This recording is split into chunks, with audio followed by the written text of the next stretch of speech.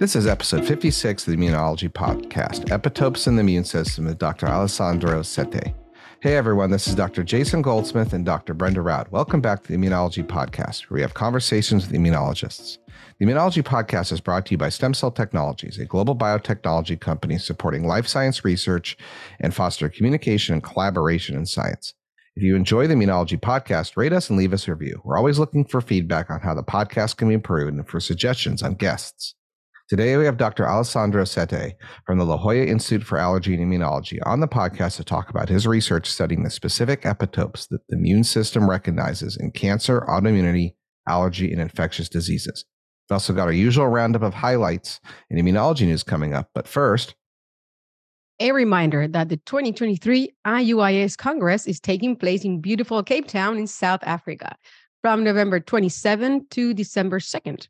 Early bird registration is open until August 31st, and we do hope to see you there. All right. Well, summer is upon us. Conference season is over. Sun season is over. We haven't had rain for like a full month in here. Yeah, we have the same problem. So summer finally has arrived to the Northern Hemisphere. I want it to be at least a little cool. I'm going camping next week, but it's a LARP camp. So it's like in armor and everything called Drachenfest US. It comes from a German LARP called Drachenfest. And me and the family are going. And so, a nice, 23 Celsius would be better than 25 Celsius. Under 80 degrees Fahrenheit would be wonderful. A little bit of cooling would be good because I'm going to be running around in a gambeson and armor, and I don't want to, sweat to death. Can you please repeat what kind of camp is it? I don't think. The LARP, live action role playing camp. So there's 5 different armies that are all going to fight each other with foam weapons, but real armor over the course of a week. And our children are coming too. And so you have to like dress up your tent to look medieval, and there's fire pits and stuff to cook with, and, lutes instead of guitars. Wow. America is a place for everything. No, this comes from Germany. This one is based off the German Drachenfest, which is one of the largest LARPs in the world with like 50,000 people at it.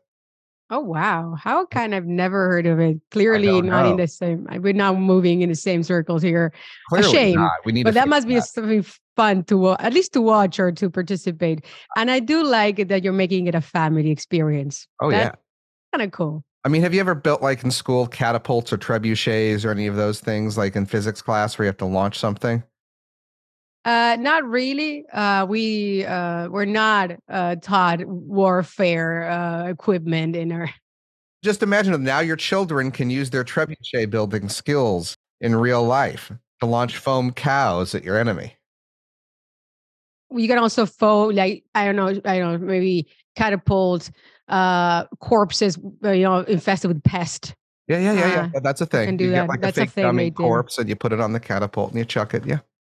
Anyway, let's move on and let's go down to our topic of the day, immunology, like every day, all day. All day, every day is immunology day. All right. I can start first. I have microbiome immunology and alpha-4 beta-7 integrin signaling as my theme of the day for both papers. But we'll start, but it's also cancer immunology. So I'm playing in all the fields here. So the first one is called, it's in cancer immunology. It's distant anti-metastatic effects of enterotropic colon cancer-derived alpha-4 beta-7 CD8 T cells.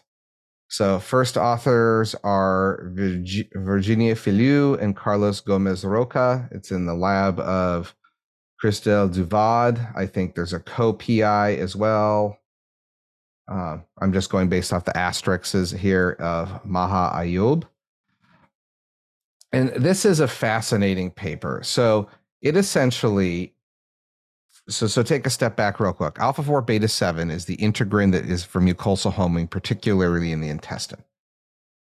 And so what they show is that if you take, so colon cancer has really bad liver mets. And so you can do models where you inject the metastases in the liver in mice because you can't get metastatic colon cancer in mice very well because the tumors grow too big before they get metastatic and occlude the colon of a mouse and kill them.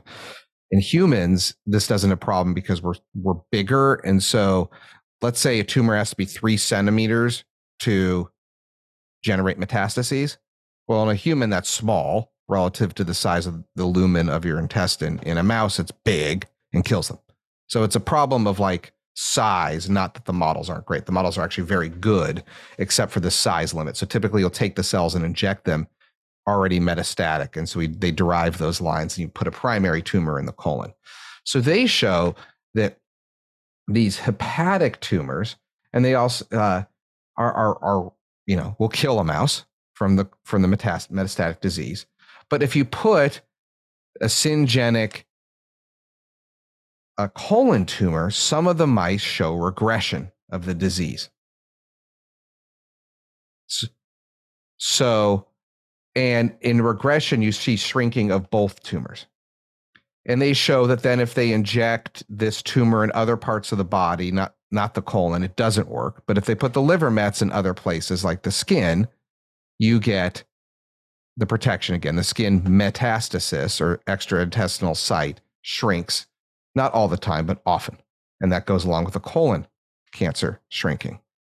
And what they found is that there's a colon-based immune system effect that is derived from CD8 T cells that are alpha 4 beta 7 positive. And if you blockade this with an anti-integrin antibody or to kill the cells, or if you use a different line that isn't the same, it doesn't work. And they do some T cell receptor mapping and antigen mapping and find that there's clonal expansion of neoantigen marking TCRs and MHCs based on the presence of this tumor, right? So based on tumor antigen in the colon, and that these immune cells are going to the metastasis and then presumably killing it. They then also demonstrate that in people who have a response tend to have more of these markers, alpha 4 beta 7 T cells in their metastatic lesions that if they're going to end up responding later. So on biopsy, they can look and measure, and then they see the response later on.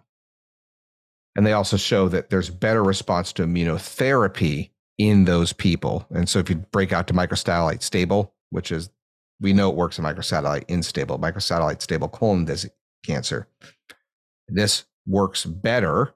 The checkpoint blockade works better if you have these cells in your tumor already from the colon-derived or colon-generated T cells. So fundamentally, a colon immune response to your cancer is predictive and therapeutic against your metastases, and that's what they then try to drive. So that is my first paper on integrin-related cancer immunology of the colon, but there's more to come, because why do it just one paper? You gotta stay with the topic. But then, so what's also, I guess, important is how to study these models, how difficult it is to find the right models to study these diseases if you have mouse as a model organism. All right. I'm going to talk also about a little bit about cancer immunotherapy. And the paper, first paper I want to talk about is called Tumor Immune Rejection Triggered by Activation of Alpha-2 Adrenergic Receptors. And this is a paper was published in Nature. First author Jing-Xing Xu from the lab of Benoit van der Einde at the Ludwig Institute for Cancer Research in Belgium, I think in Brussels. And this is, I think, an example of trying to repurpose drugs that are already used for other indications, and kind of initial observations, indicate that they might be useful for some other treatment. And then you try to kind of see if you can apply them more rationally and study the mechanism by which these observations occur and whether you can really take advantage of it. And so adrenergic receptors belong to the class, to the G protein coupled receptor class. And they are the targets of very well-known hormones such as adrenaline and its counterpart noradrenaline. And the blockers of these receptors are used a lot in the clinic for many effects. And I think you as an MD probably know better. And the study kind of is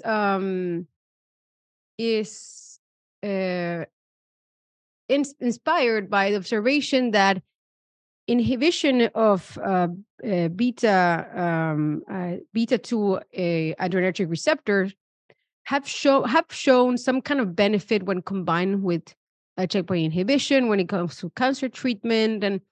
And so there's this idea that because these might act through inhibiting the one of the main parts of the downstream signaling of these adrenergic receptors, which is the production of the second messenger cAMP by adenyl cyclase, and by inhibiting these, in this case, the beta 2 AR receptors, you can reduce the production of this cyclic IMP.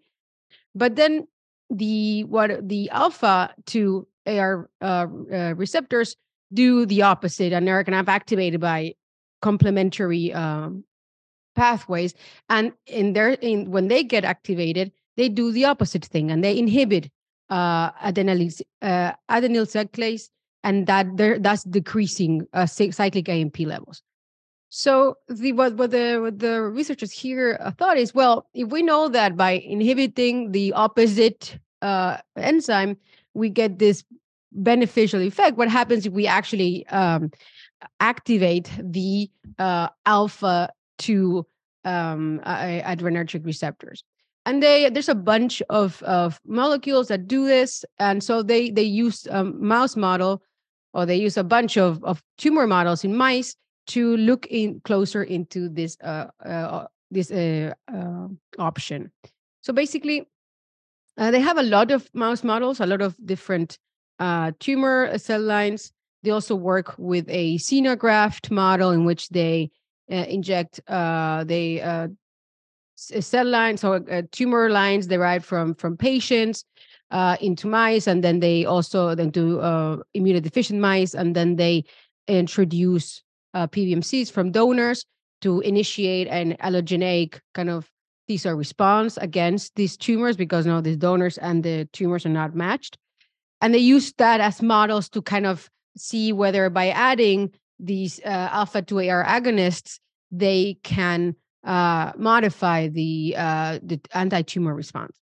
And interestingly, they basically see that for a wide selection of tumor models, both cell lines and patient-derived xenografts, adding alpha 2 AR agonists actually seems to reduce tumor growth and increase survival of the mice. And they have this huge figure with lots of different survival curves and tumor growth curves showing it for several different models.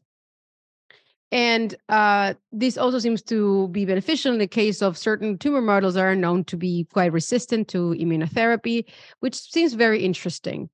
Some of examples of this agonists are molecules such as guanabens, clonidine, and guanfacine. I guess that's a way of pronouncing it. And so they, throughout their study, they look into different of these molecules. Some molecules they not always act the same way, but they all really seem to suggest that activating this pathway is beneficial for the immune response. So, and on top of that, they have a mouse that is knockout for this alpha 2 adrenergic receptor, and they see that basically the effect of this agonist is basically abolished. So you really do need this enzyme to be present, not on the tumor itself. Doesn't matter. What matters is that it's present in the immune system of the recipient. And when they start looking into the immune response in these tumors, one of the things they notice is that they have an increased infiltration of CD8 cells and a higher activation of both CD8 and CD4 cells. And this kind of and these I guess makes sense if you start seeing a better rejection of the tumors. they show they use an MC38 OVA model, so an MC38 cell line expressing OVA that is partially responsive to anti-PD-1 therapy. MC38 is known for being very quite aggressive.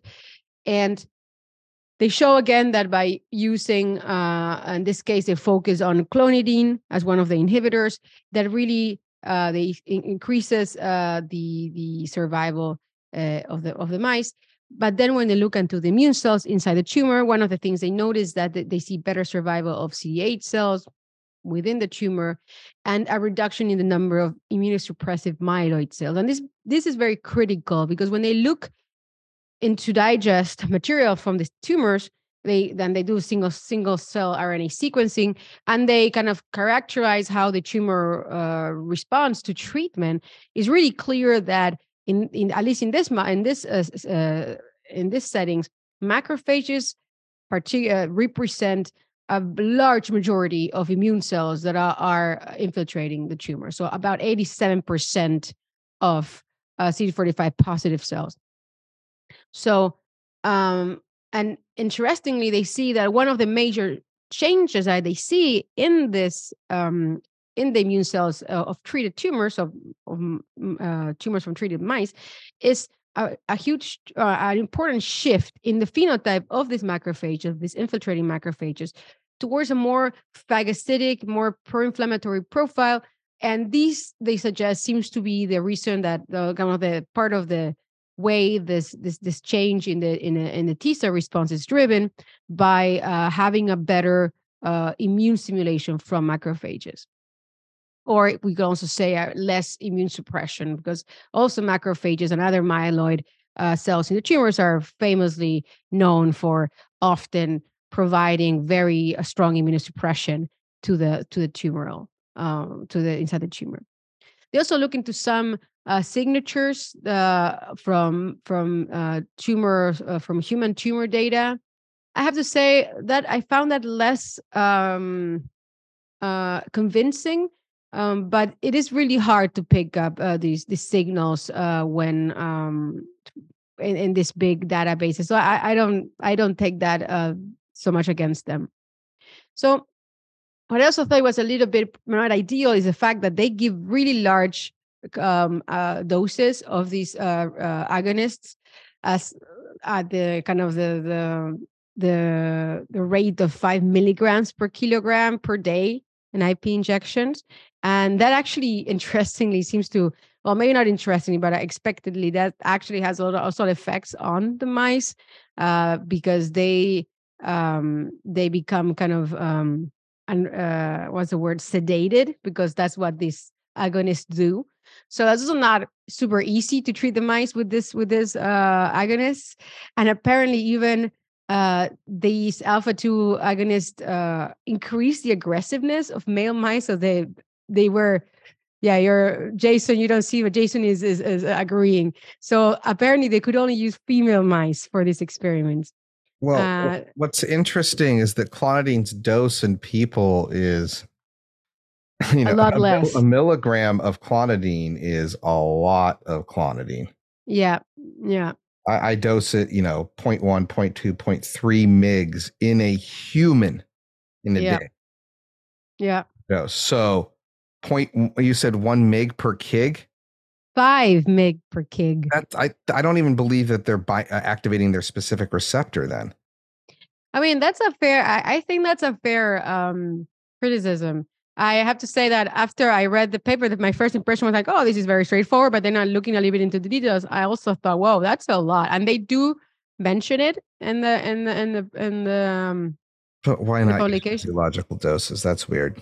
For lower doses, they don't see these effects. So that's why. That is the quick answer to your question. Something is a yeah. So would we treat people with these agonists at these concentrations, given that it will also have kind of severe, not severe, but clear effects on this sympathetic,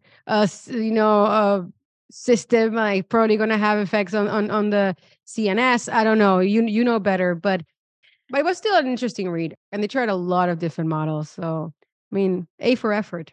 Yeah. Well, that's very interesting that the dosing, well, I don't know, GPCR signaling guy here, the dosing bothers me emotionally just a little bit. But what really I do emotionally like is more alpha 4 beta 7 signaling. No, Oh, no more, hey, it's please. course No. anti alpha 4 beta 7 antibodies course through my blood at all times. So I'm particularly invested in it. So Okay. this one is a microbiota modulated checkpoint directs immunosuppressive intestinal T cells into cancer. It's in cancer immunotherapy. The author list is Maureen Fideli et al. Corresponding author is Lawrence Zitvogel. And this was a really interesting paper for me because it's the opposite story of what we just heard. So there's this known effect that they explore in more detail that antibiotics treatment before immune checkpoint therapy can have worse outcomes to it. So that's an interesting fact. And so they're trying to go, hey, what's causing that, right? What's going on here? So given that whole scenario, what they found was that the other side of alpha 4 beta 7 in epithelial cell is MADCAM1, which is the component on the epithelium, right? Alpha 4 beta 7 integrin being on the immune cells. So they find that normally speaking, you have eubiosis with antibiotics, or if you throw a specific bug in on top of things, you get more of this genus called enterocloster. And that presence of that downregulates MADCAM1. Downregulation of MADCAM1 allows IL-17 positive, ROR gamma T positive, alpha 4 beta 7 positive Tregs. So alpha 4 beta 7 Treg. But thinks IL-17 and ROR gamma T to leave the gut, and they go to the tumor. And in the tumor, they are immunosuppressive. So normal immunotherapy can be effective, and they do this with lungs cancers, right? So they do these with tumors in systems in mice that are orthotopics. This isn't colon cancer tumor. This is just colon immune cells. But if you give antibiotics or an alpha 4 beta 7 antibody to block it, or anti-1 MADCAM, or do genetic ablation, these immune cells do not home to the gut. They go to the peripheral tissues where they're immunosuppressive and ablate the effect of immune checkpoint therapy, anti-PD-1 therapy. And they have been able to see that in people given antibiotics, outcomes are based partially on antibiotics, but then predictively even better based on if they see this dysbiosis of this organism showing up. They can feed mice this organism. It causes the effect as well, right? You don't have to just do antibiotics. This grows up in the absence. When you give antibiotics to get dysbiosis, and this overgrows. Or they can see that in people, more of this bug existing is a negative prognostic indicator. So in the end, you have a bad acting microbe that will downregulate MADCAM1 after antibiotic usage, which causes immune cells to leave the intestine and go to the periphery tissues where they are immunosuppressive. They do a lot of work. They show there's no difference in clonal expansion or expansion generally of the T cell compartments based on this bug. It's all about homing.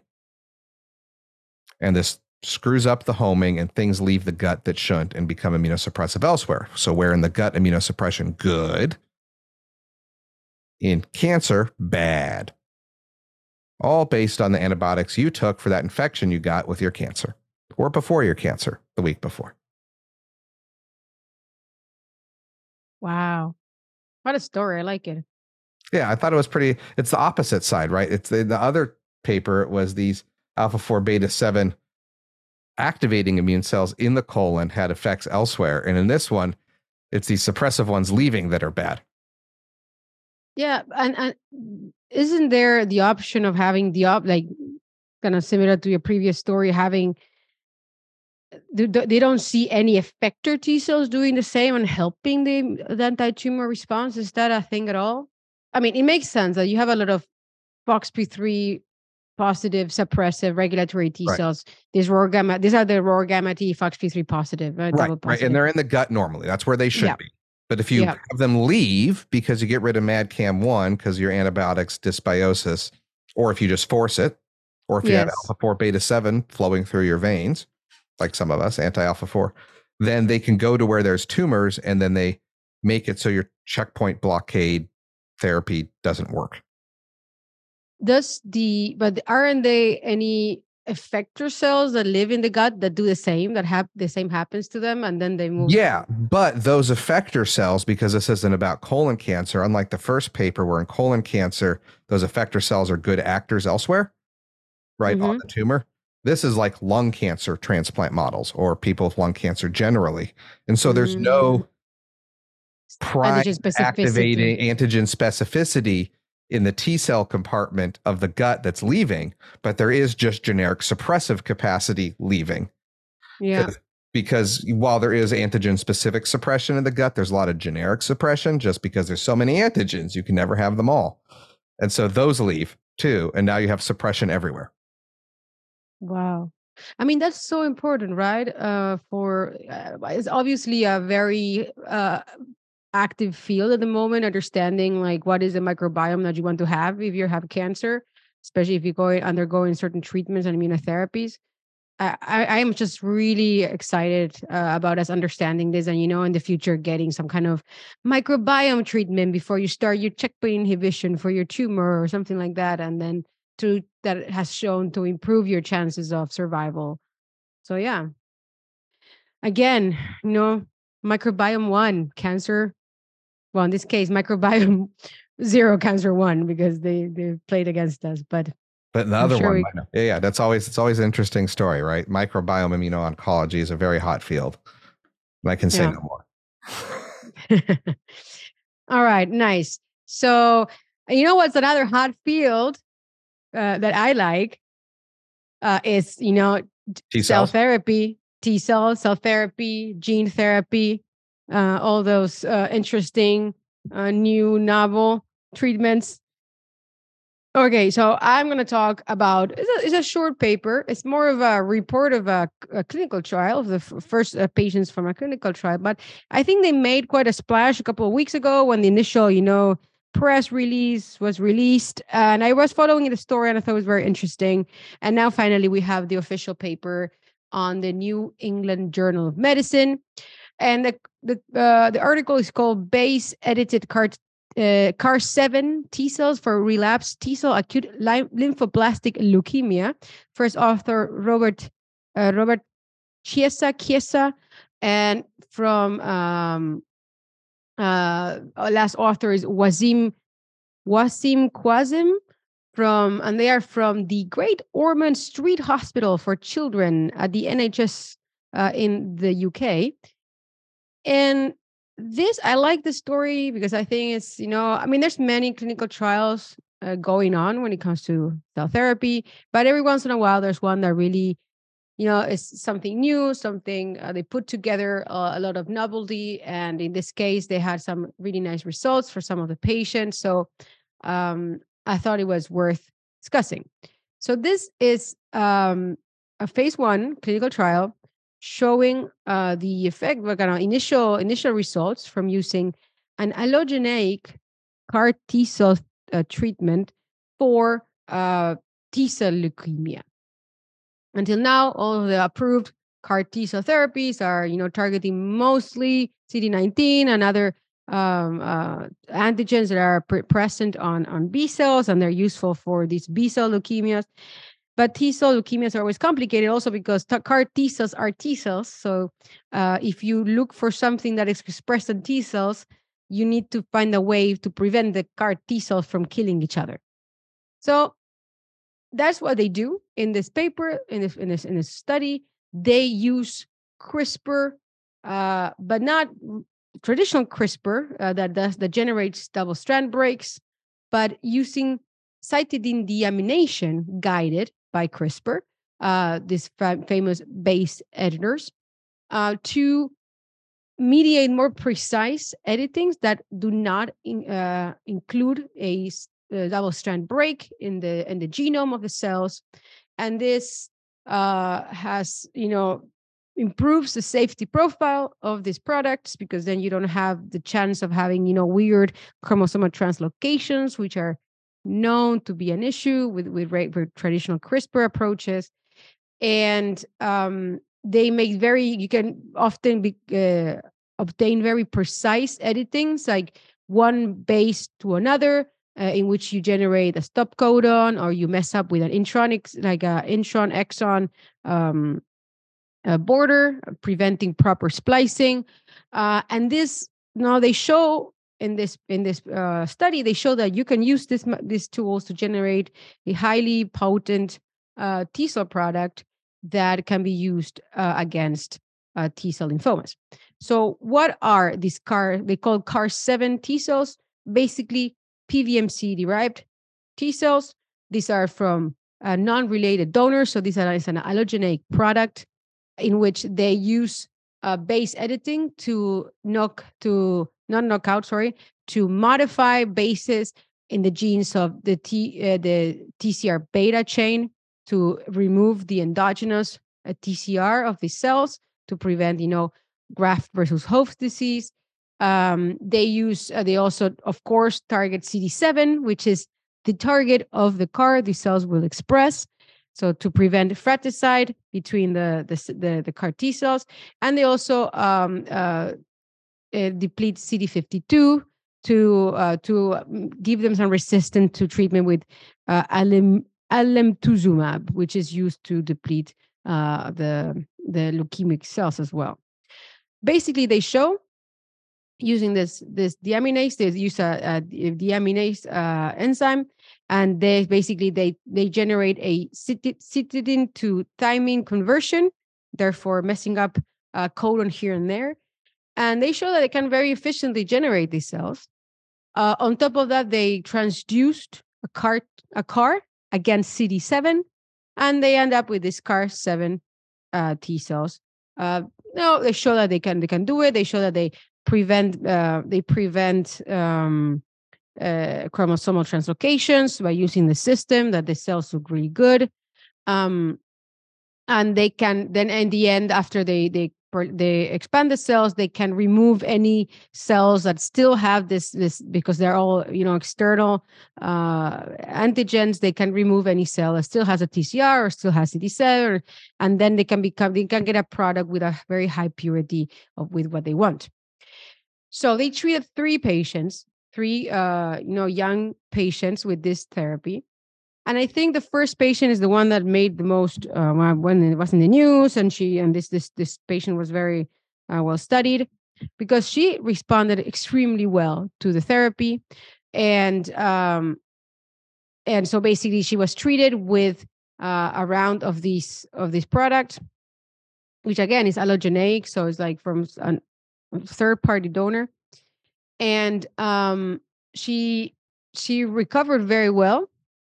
And what was interesting, so of course there were some levels of some toxicities related to the therapy, but everything was very manageable. And this girl really went into to remission. And then after, I think it was 28 days, so they did a treatment of 28 days in which they assumed no residual disease. And then, because this is important, they treated the patient again with lymphodepleting chemotherapy. They remove the cells, and then they do another round of bone marrow transplantation. And this is important because otherwise you need to recover your T cells eventually, and that's how they do it. Otherwise, you would be the problem with this particular CAR is that it basically can target any T cell, and then you would be forever lymphodepleted in that sense. But they show that after they do a second round of lymphodepletion, they get rid of the therapy, and then they put again bone marrow transplantation, and the patient recovered very well. This was not the case for the second patient, however, and this I think was cool. Is good to see how risks are taken. The second patient could not survive the lymphodepletion, the initial lymphodepletion, and the extended lack of T cells, and contracted a very severe Aspergillus infection in the lungs. And unfortunately, I don't remember if it was he died of complications from not having T cells. So it's very hard. These patients also were in risk for CMV, reactivations, EVV activations, all kinds of these opportunistic infections. When you have a depleted immune system, they can be very dangerous. And there's a third patient that also was treated with the therapy, but has been recently treated. So he did. After 28 days of treatment, they do show that they couldn't detect any leftover disease, and now they are going further with the new stem cell transplantation to see if they can recover the patient's immune system. So I think I really liked it, because I like cell therapy, but I like it because it's an allogeneic therapy. That means that you don't need to get the patient's cells, which can be very limiting. Unsurprisingly, PBMCs from oncological patients are often not the best starting material for these therapies. You can make these therapies and you can have them stored, and then you can give them to many patients from one batch. You can treat many patients. And the fact that you can kind of do the treatment until there's no residual disease, and then pursue a new lymphodepletion and bone marrow transplantation, I think is really, really good. A really good way of managing the inescapable toxicity of T cell directed immunotherapy. So I'm looking forward to the rest there. They want to treat 10 patients in total for the phase 1 trials. Yeah, that's super interesting. I think you make a point about the risks, but it sounds like there could be a really new, cool technology here. It's very exciting to hear. Just being able to target T cells, double-edged sword, but their unique use of genetic engineering, I think, is very exciting. All right. Well, we're going to be speaking to Dr. Alessandro Sette at the La Jolla Institute for Allergy and Immunology in just a moment. But before we get to that, if you're enjoying the conversations on this podcast, we invite you to read more interviews on the Stem Cell Technologies webpage. In the Immunology Profile Series, immunologists tell their stories, discuss their research, and voice their thoughts on current topics in immunology. You can find these interviews at stemcell.com/immunoprofiles. Joining us today is Dr. Alessandro Sette. He's professor and head of the Division of Vaccine Discovery at La Jolla Institute of Allergy and Immunology in California. And he's going to be talking to us about his research, but also I would like to hear more about his career in general. I think he has a very interesting history, and also a lot of this research is close to my heart in the sense of understanding how T cells see the world. Professor Sette, thank you so much for joining the Immunology Podcast. Thank you, Brenda and Jason. It's great to be here. So you are originally from Rome. So you're from Italy, and you started your career in immunology at a very exciting time. And I know that some of your early work understanding how MHC2 presents antigen to T cells, and I think it's very interesting. And it happened at a moment in which we really didn't understand much of what was going on. So I was wondering if you would be maybe like to share with us a little bit about your experience in those early days immunology in the mid 1980s, and also how you pivoted through to industry. So you worked also after you moved to the United States. You ended up working for many years at a company developing immune therapies or understanding the immune system for therapy. And now you find yourself working at La Jolla Institute. So maybe if you wouldn't mind to share with us a little bit your career arc, because I think it's very interesting. Our listeners would really like to know. Thanks for asking. So I went to school in Rome, in Italy, and I graduated, and then I left to go to Denver at the National Jewish Hospital, and I had a postdoc with Howard Gray, that was at that point chairman of the Department of Medicine at National Jewish Hospital. Very exciting times. Was Kapler and Marak were there, and with Howard Gray and a number of very prominent investigators. So I was very, very shocked. I arrived in the middle of January in Denver, never seen so much snow on the ground. I never saw people that actually wore real cowboy hats. I thought I was in a movie. I loved it. And it was very pivotal time, as you were mentioning. At that point in time, believe it or not, it was not clear that the function of MHC was to bind peptides. And Howard lab and Emil Yunanu's lab, which recently passed, really generated the biochemical evidence that that was the case. And it was very controversial because other people thought that no, that there were two different receptors, one for MHC and one for peptides. And I remember we presented our data. I was terrified. I was a young postdoc, the World Meeting of Immunology, just right after one of the main proponents of the fact that it was not true. And there was one thing that was, I remember in particular, was very criticized because we were doing receptor-ligand interaction with scattered plots. And I could never show that 100% of the MHC that we had in our test was active, was capable of binding peptides. Of course, now we know that it's because the MHC is fully saturated with endogenous peptides. But we could show that maybe 5% of the MHC was active. And so people were criticizing this and saying, oh, this is not MHC binding the peptides, it's probably some contaminant. And I remember I redid those gels, I don't know how many times. And I was telling Howard, I can't make it any more pure. I mean, this is what it is. It's not. So anyway, those were exciting times. And as you're saying, then this was in 1985 to 88. And in 88, became clear that maybe this could be used, this understanding could be used to maybe have some applications.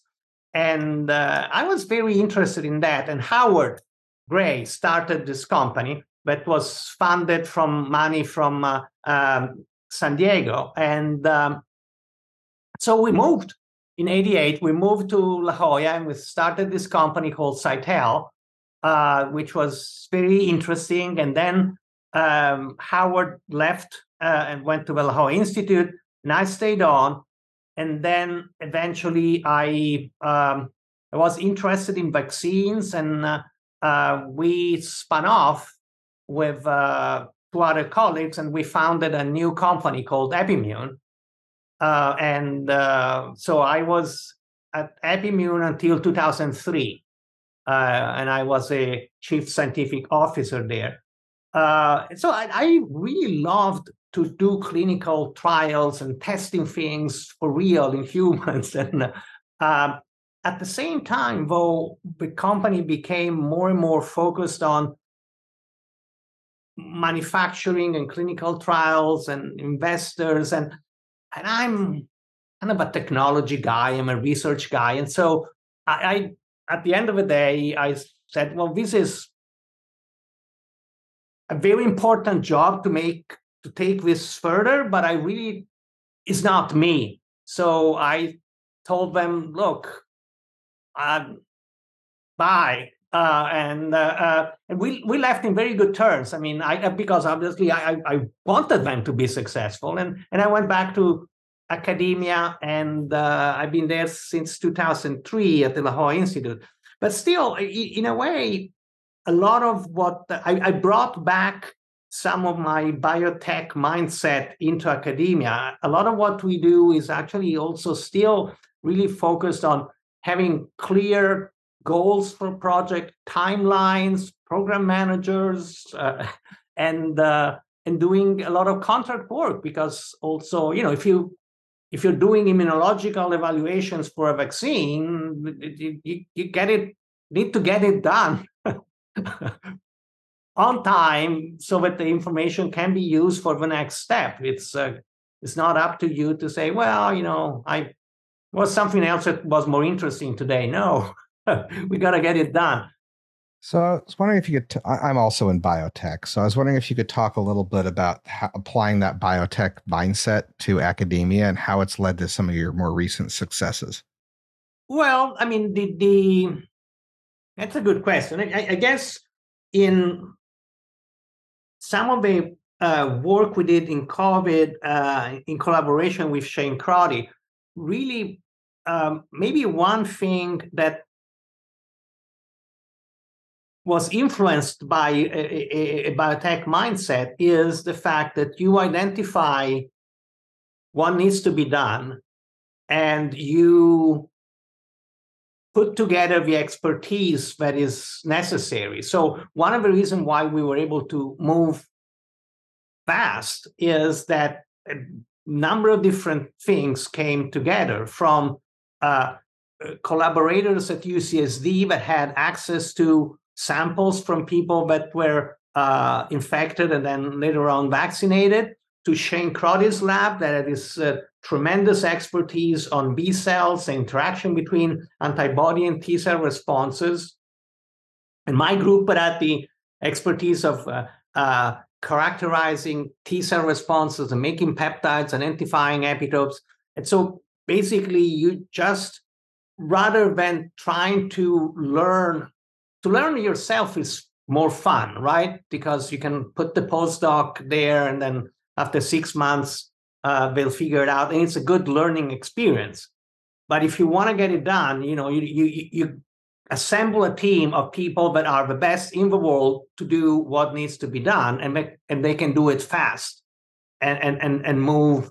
And then also you have very clear timelines for when step A is going to be done, so that people that need to do step B will be able to take it on.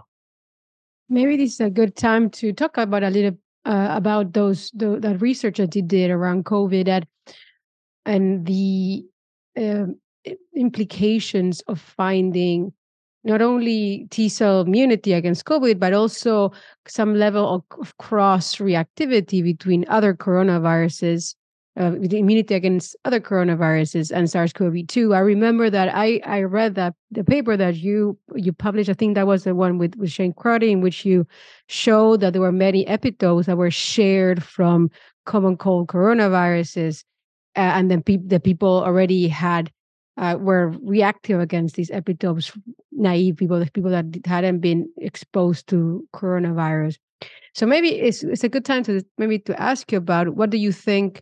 How do you think that research came about? And what do you think, now that we have a lot more studies understanding T cell responses against coronaviruses, where are the main learnings that we got from our study of T cell responses against COVID? Right. Yeah. So that observation came about really early on. And it was the negative control, as sometimes happens in science, at the unexpected. So we were measuring these responses from people that had been infected with COVID, and so we need a negative control. And so we thought, well, as a negative control, we'll get samples that we had banked from years ago before, so they could not have possibly been exposed to COVID. And that was going to be the baseline negative control. And we did those experiments over and over and over again, because some of those people had actually perfectly good memory responses that recognized some of the SARS-CoV-2 peptide sequences. And so that was the basic fundamental observation of this cross-reactive immunity. And this was quickly also, other labs were coming up with the same observations, Thiel's lab in Germany and many others, and had essentially the same thing. And so this was, in a way, a pivotal observation, but then came back, I think, with full significance of that was appreciated later on. I mean, if I can basically outline I think where we at with that, there has been now a lot of different studies and data that suggest that T cells can have a fundamental role in modulating disease severity. In some cases, may have a role in actually preventing infection, but prevention of infection is mostly mediated by neutralizing antibodies. And what was seen early on after the vaccinations started, that the neutralizing antibodies waned more rapidly, and the T cells actually were fairly constant. And in fact, that was what's seen also in the field, so to speak, where it was clear that even before variants, in a few months, the protection against infection was decreasing, but the protection against disease, severe disease, was maintained. And so that's kind of the role of T cells in a nutshell. And in fact, this was further correlated by the variants, because the variants escaped neutralizing antibodies and infections went through the roof, but the variants do not escape very much T cell responses, and protection was maintained. So at that point, then you can go back on this observation, but different, that there is this pre-existing memory, and it was mapped to, but this pre-existing memory, at least in some cases, clearly mapped to other coronaviruses, common cold coronaviruses, other beta coronaviruses, and so forth. And so the concept is that not only the T cells can deal with variants, but maybe there is cross-reactivity of T cells across different coronaviruses, which is interesting. And that is actually one of the main interests of the lab right now, is this concept. So if there are regions that are highly conserved across all the different coronaviruses, maybe we can focus the immune response on these conserved regions.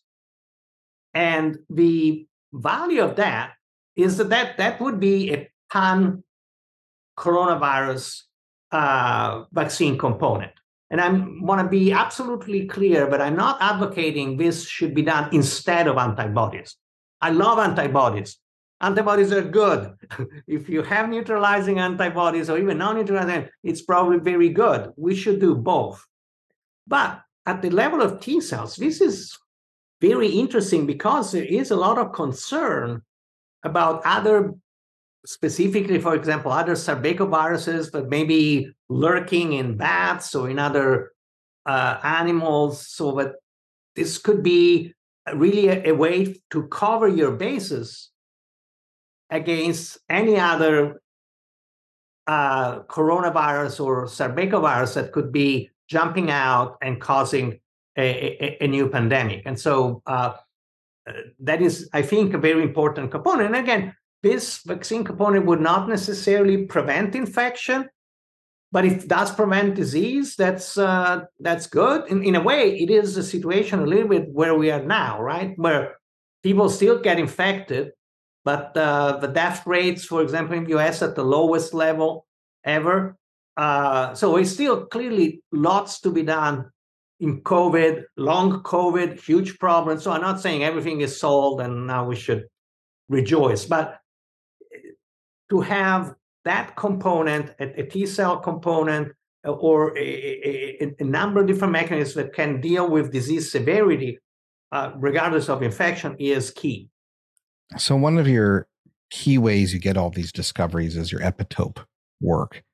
I was wondering if you could describe, for people who aren't familiar with how you actually do that type of hard work, can you describe it in the technology a little bit and how you're able to, as you said, understand that there's specific repeat epitopes in coronaviruses that are shared or what have you? Because I think that key structure function, almost biochemistry, molecular biology, those techniques and tools are hard, and that's kind of one of the things you're known for. So how do you do it? How do you do the magic? Right. Actually, it's from our point of view, one of the beauties is actually it's not that complicated.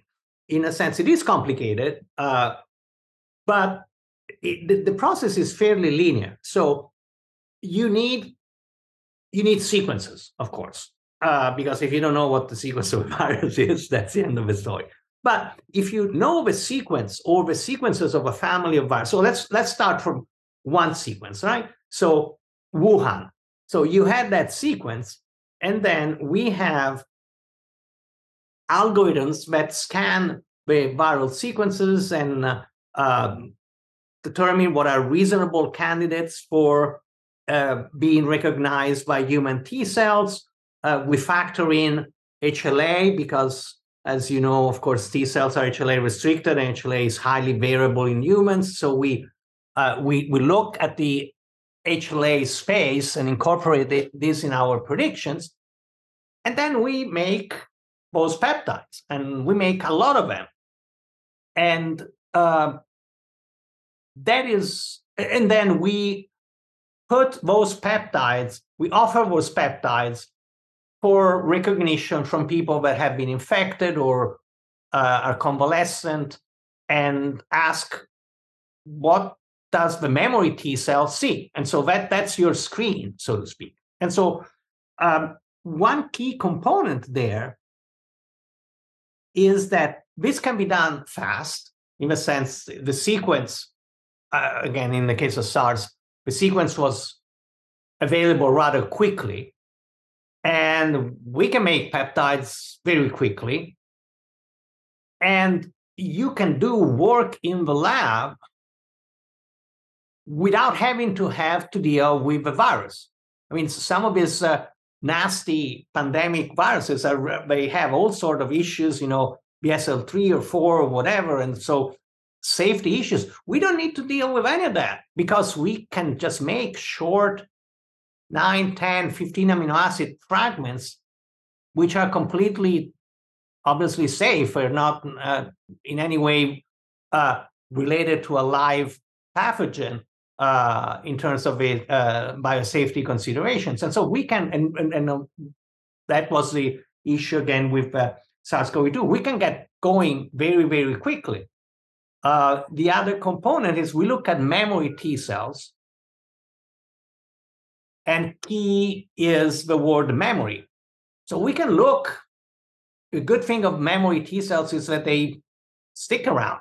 So we can look after the virus is gone, and the memory T cell is still there, and tell us what is being recognized. And the last point, which is also very interesting, is you can look at different outcomes.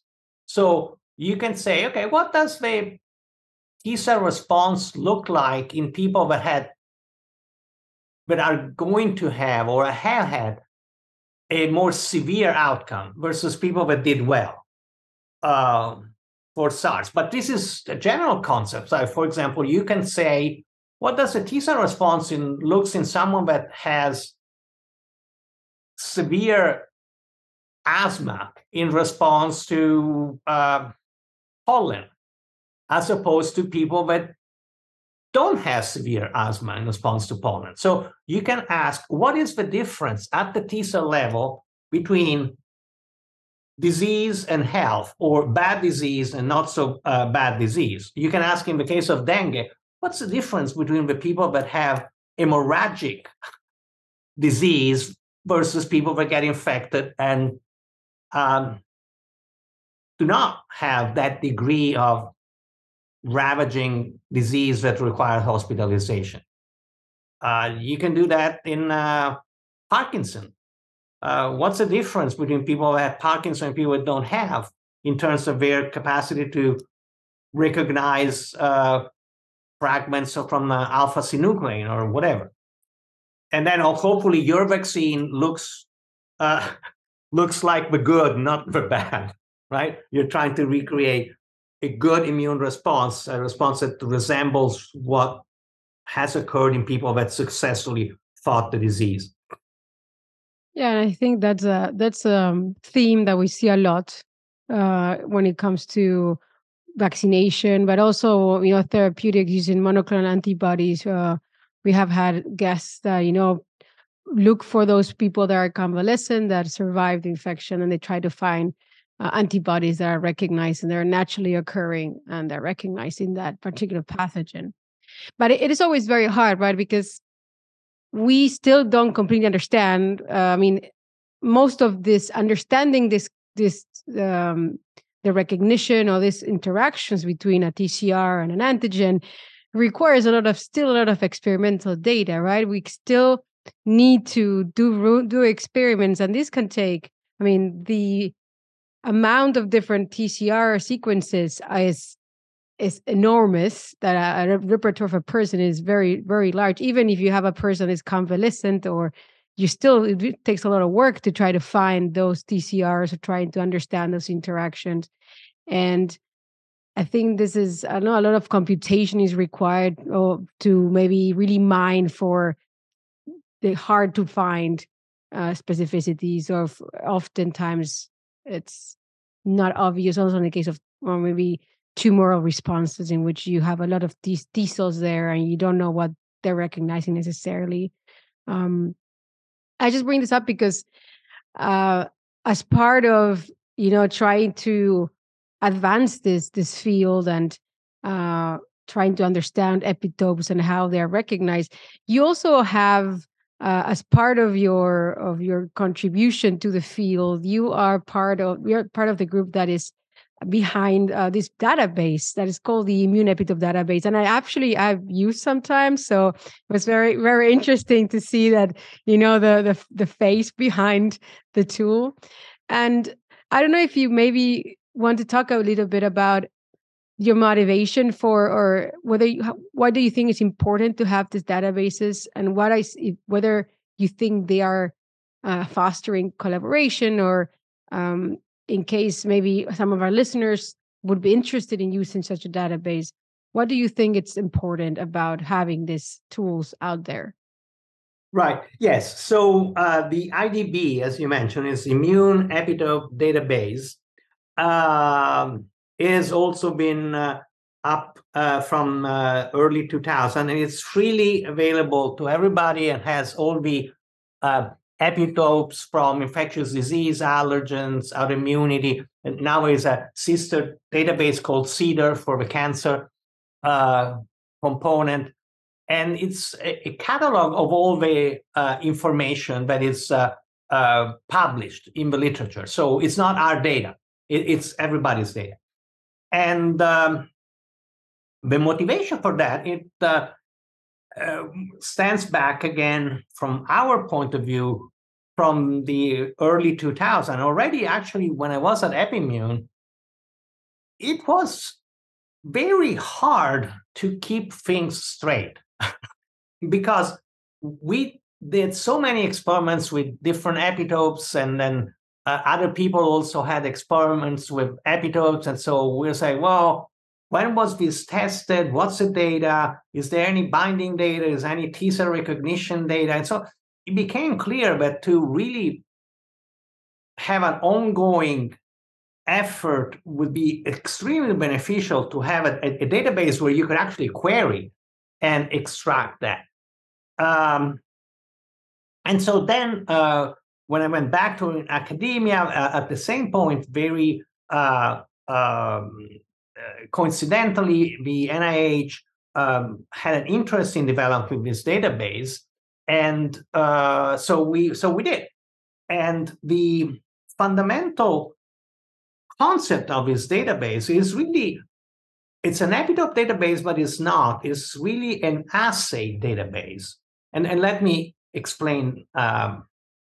So at that point, when we were starting to say, okay, let's make a database of all the different epitopes, essentially two ways to do it. You could have some group of very wise men and women meeting once a year under a tree and going over and decide what is good data and what is bad data, and these are the good epitopes, this is the bad epitopes. And I thought that was not the approach. And so what we said, we're just going to curate everything that the people say, and then empower the user to make their decision. And so basically, if you're interested in, I don't know, epitopes against derived from influenza, well, okay, maybe you don't believe any experiment that does not use live virus. Okay, you can search for that. Or we only want to see things that are in humans but not in mice, or only things that measure interferon gamma and so forth. So that the database has all the actual assays, and you can actually search for the assay that fit your taste. And I'd like to do the example in a way is like if you do a search of PubMed and say you do a search on PubMed of tyrosine kinase beta, whatever. You just want to know everything that is known about that. You don't want to know which papers the PubMed staff thought were pretty good. And it's your call. You get all the results, and then you figure out which one you like, which one you don't like, and you may narrow or broaden the search as you please. So I think we could talk a lot longer about epitopes, but we do unfortunately get to have a time limit for these conversations. So at the end, we like to ask a question that's not quite as science related about our guest. And so the question for you is, when you're not mapping the world's epitopes, what do you do as a hobby or wish you had more time to do? Because epitope mapping takes a ton of work, as we just discussed. Yeah, I mean, so one good thing maybe about COVID is actually it increased our capacity to work remotely. And so actually it has been easier, not just for me, I mean, in general, for people to work and actually work more sometimes, because wherever I am, always, but also to have more freedom. I love doing lots of different things. I'm still have a lot of connection with Italy. I still run a farm in southern Italy where I go there every once in a while. It's a interesting dimension, very non-epitope related, but I love it. What are the crops of your farm, if I may ask? There's wheat, pigs, some olives, some almonds. Yeah. And the farm has been there forever. And, the guy that runs the farm for me, his grandfather ran the farm for my grandfather. So it's a very special place. That's one thing. And then the other thing that I do, I love fencing. I always fenced, and I still compete in fencing tournaments with dubious success as I'm getting older, but I still do. Next month, I'm going to be actually at the national championship for Epi in Phoenix, and that, to a degree, also created a relationship with the San Diego Opera. So, as you know, there is in a lot of operas, there are some swordmanship, some fencing, some fights, and so forth. And so we develop a relationship with them, and often we go and do operas. We don't sing. I don't sing. I could not sing for the life of me. But we do supernumerary roles. So last couple of months ago, I did the Tosca. I was a custodian in Castel Sant'Angelo, scrubbing the floor of the blood after the executions. And my wife was particularly pleased because she said, "Oh, I pay good money to see you on your knees scrubbing the floor, because certainly you don't do that at home." Oh no, that's so funny. That's awesome. For the pigs, is it Iberico ham or any of that? No, Iberic. That's from the Iberic Peninsula. Spain, right? Oh my gosh, that's my Jason, bad. No, what was it? Save it. What Save it. Italian pig? Yeah, but the prosciutto. Usually the prosciutto, the good prosciutto is up north in Parma and so forth. No, these are good pigs. I'm more interested. I'm more curious about the olives and the almonds. I mean, of course, world famous Italian olive oil. Do you give extra virgin olive oil as a gift to people who graduate, like a little bottle to take with you? No, actually, sadly, I don't bring it. It's complicated, and you have to have export laws and all that. Yeah, and I just buy it at the grocery store like anybody else. So terrible. You have your own farm and you can't bring it over. I know the rules of international commerce, right? But you do get to enjoy it when you go visit. So I guess that's good, because then you keep it. It's something to look forward to. Yeah. We're going now in July. Wonderful. Oh man, if only. It was such a pleasure talking to you today and hearing about your research and your story as a researcher. And thanks for sharing with us today. And Jason, anything you want to add? Oh no, that's it. I will have to go review my ham geography, but I'm just going to blame it on being Jewish. Please, yes, no. There are Jewish people all over the world, so that's just no. We don't eat pork that much. Yeah, sure. Our knowledge of ham is low. I'm just going to blame it on that and run away. Sure. But we have chicken. Yeah. That's kosher, right? Yeah, you're good. All right. All right. Go ahead, Jason and Brenda, thank you very much for having me today. I really enjoyed it. It's a pleasure. A pleasure. This brings us to the end of our show. Don't forget to subscribe to our newsletter at www.immunologypodcast.com to get the show notes, including an episode summary and links to all the interview and roundup papers. You can also reach out to us on Twitter at @immunopodcast or via email at info@immunologypodcast.com with feedback or to suggest guests. See you next time.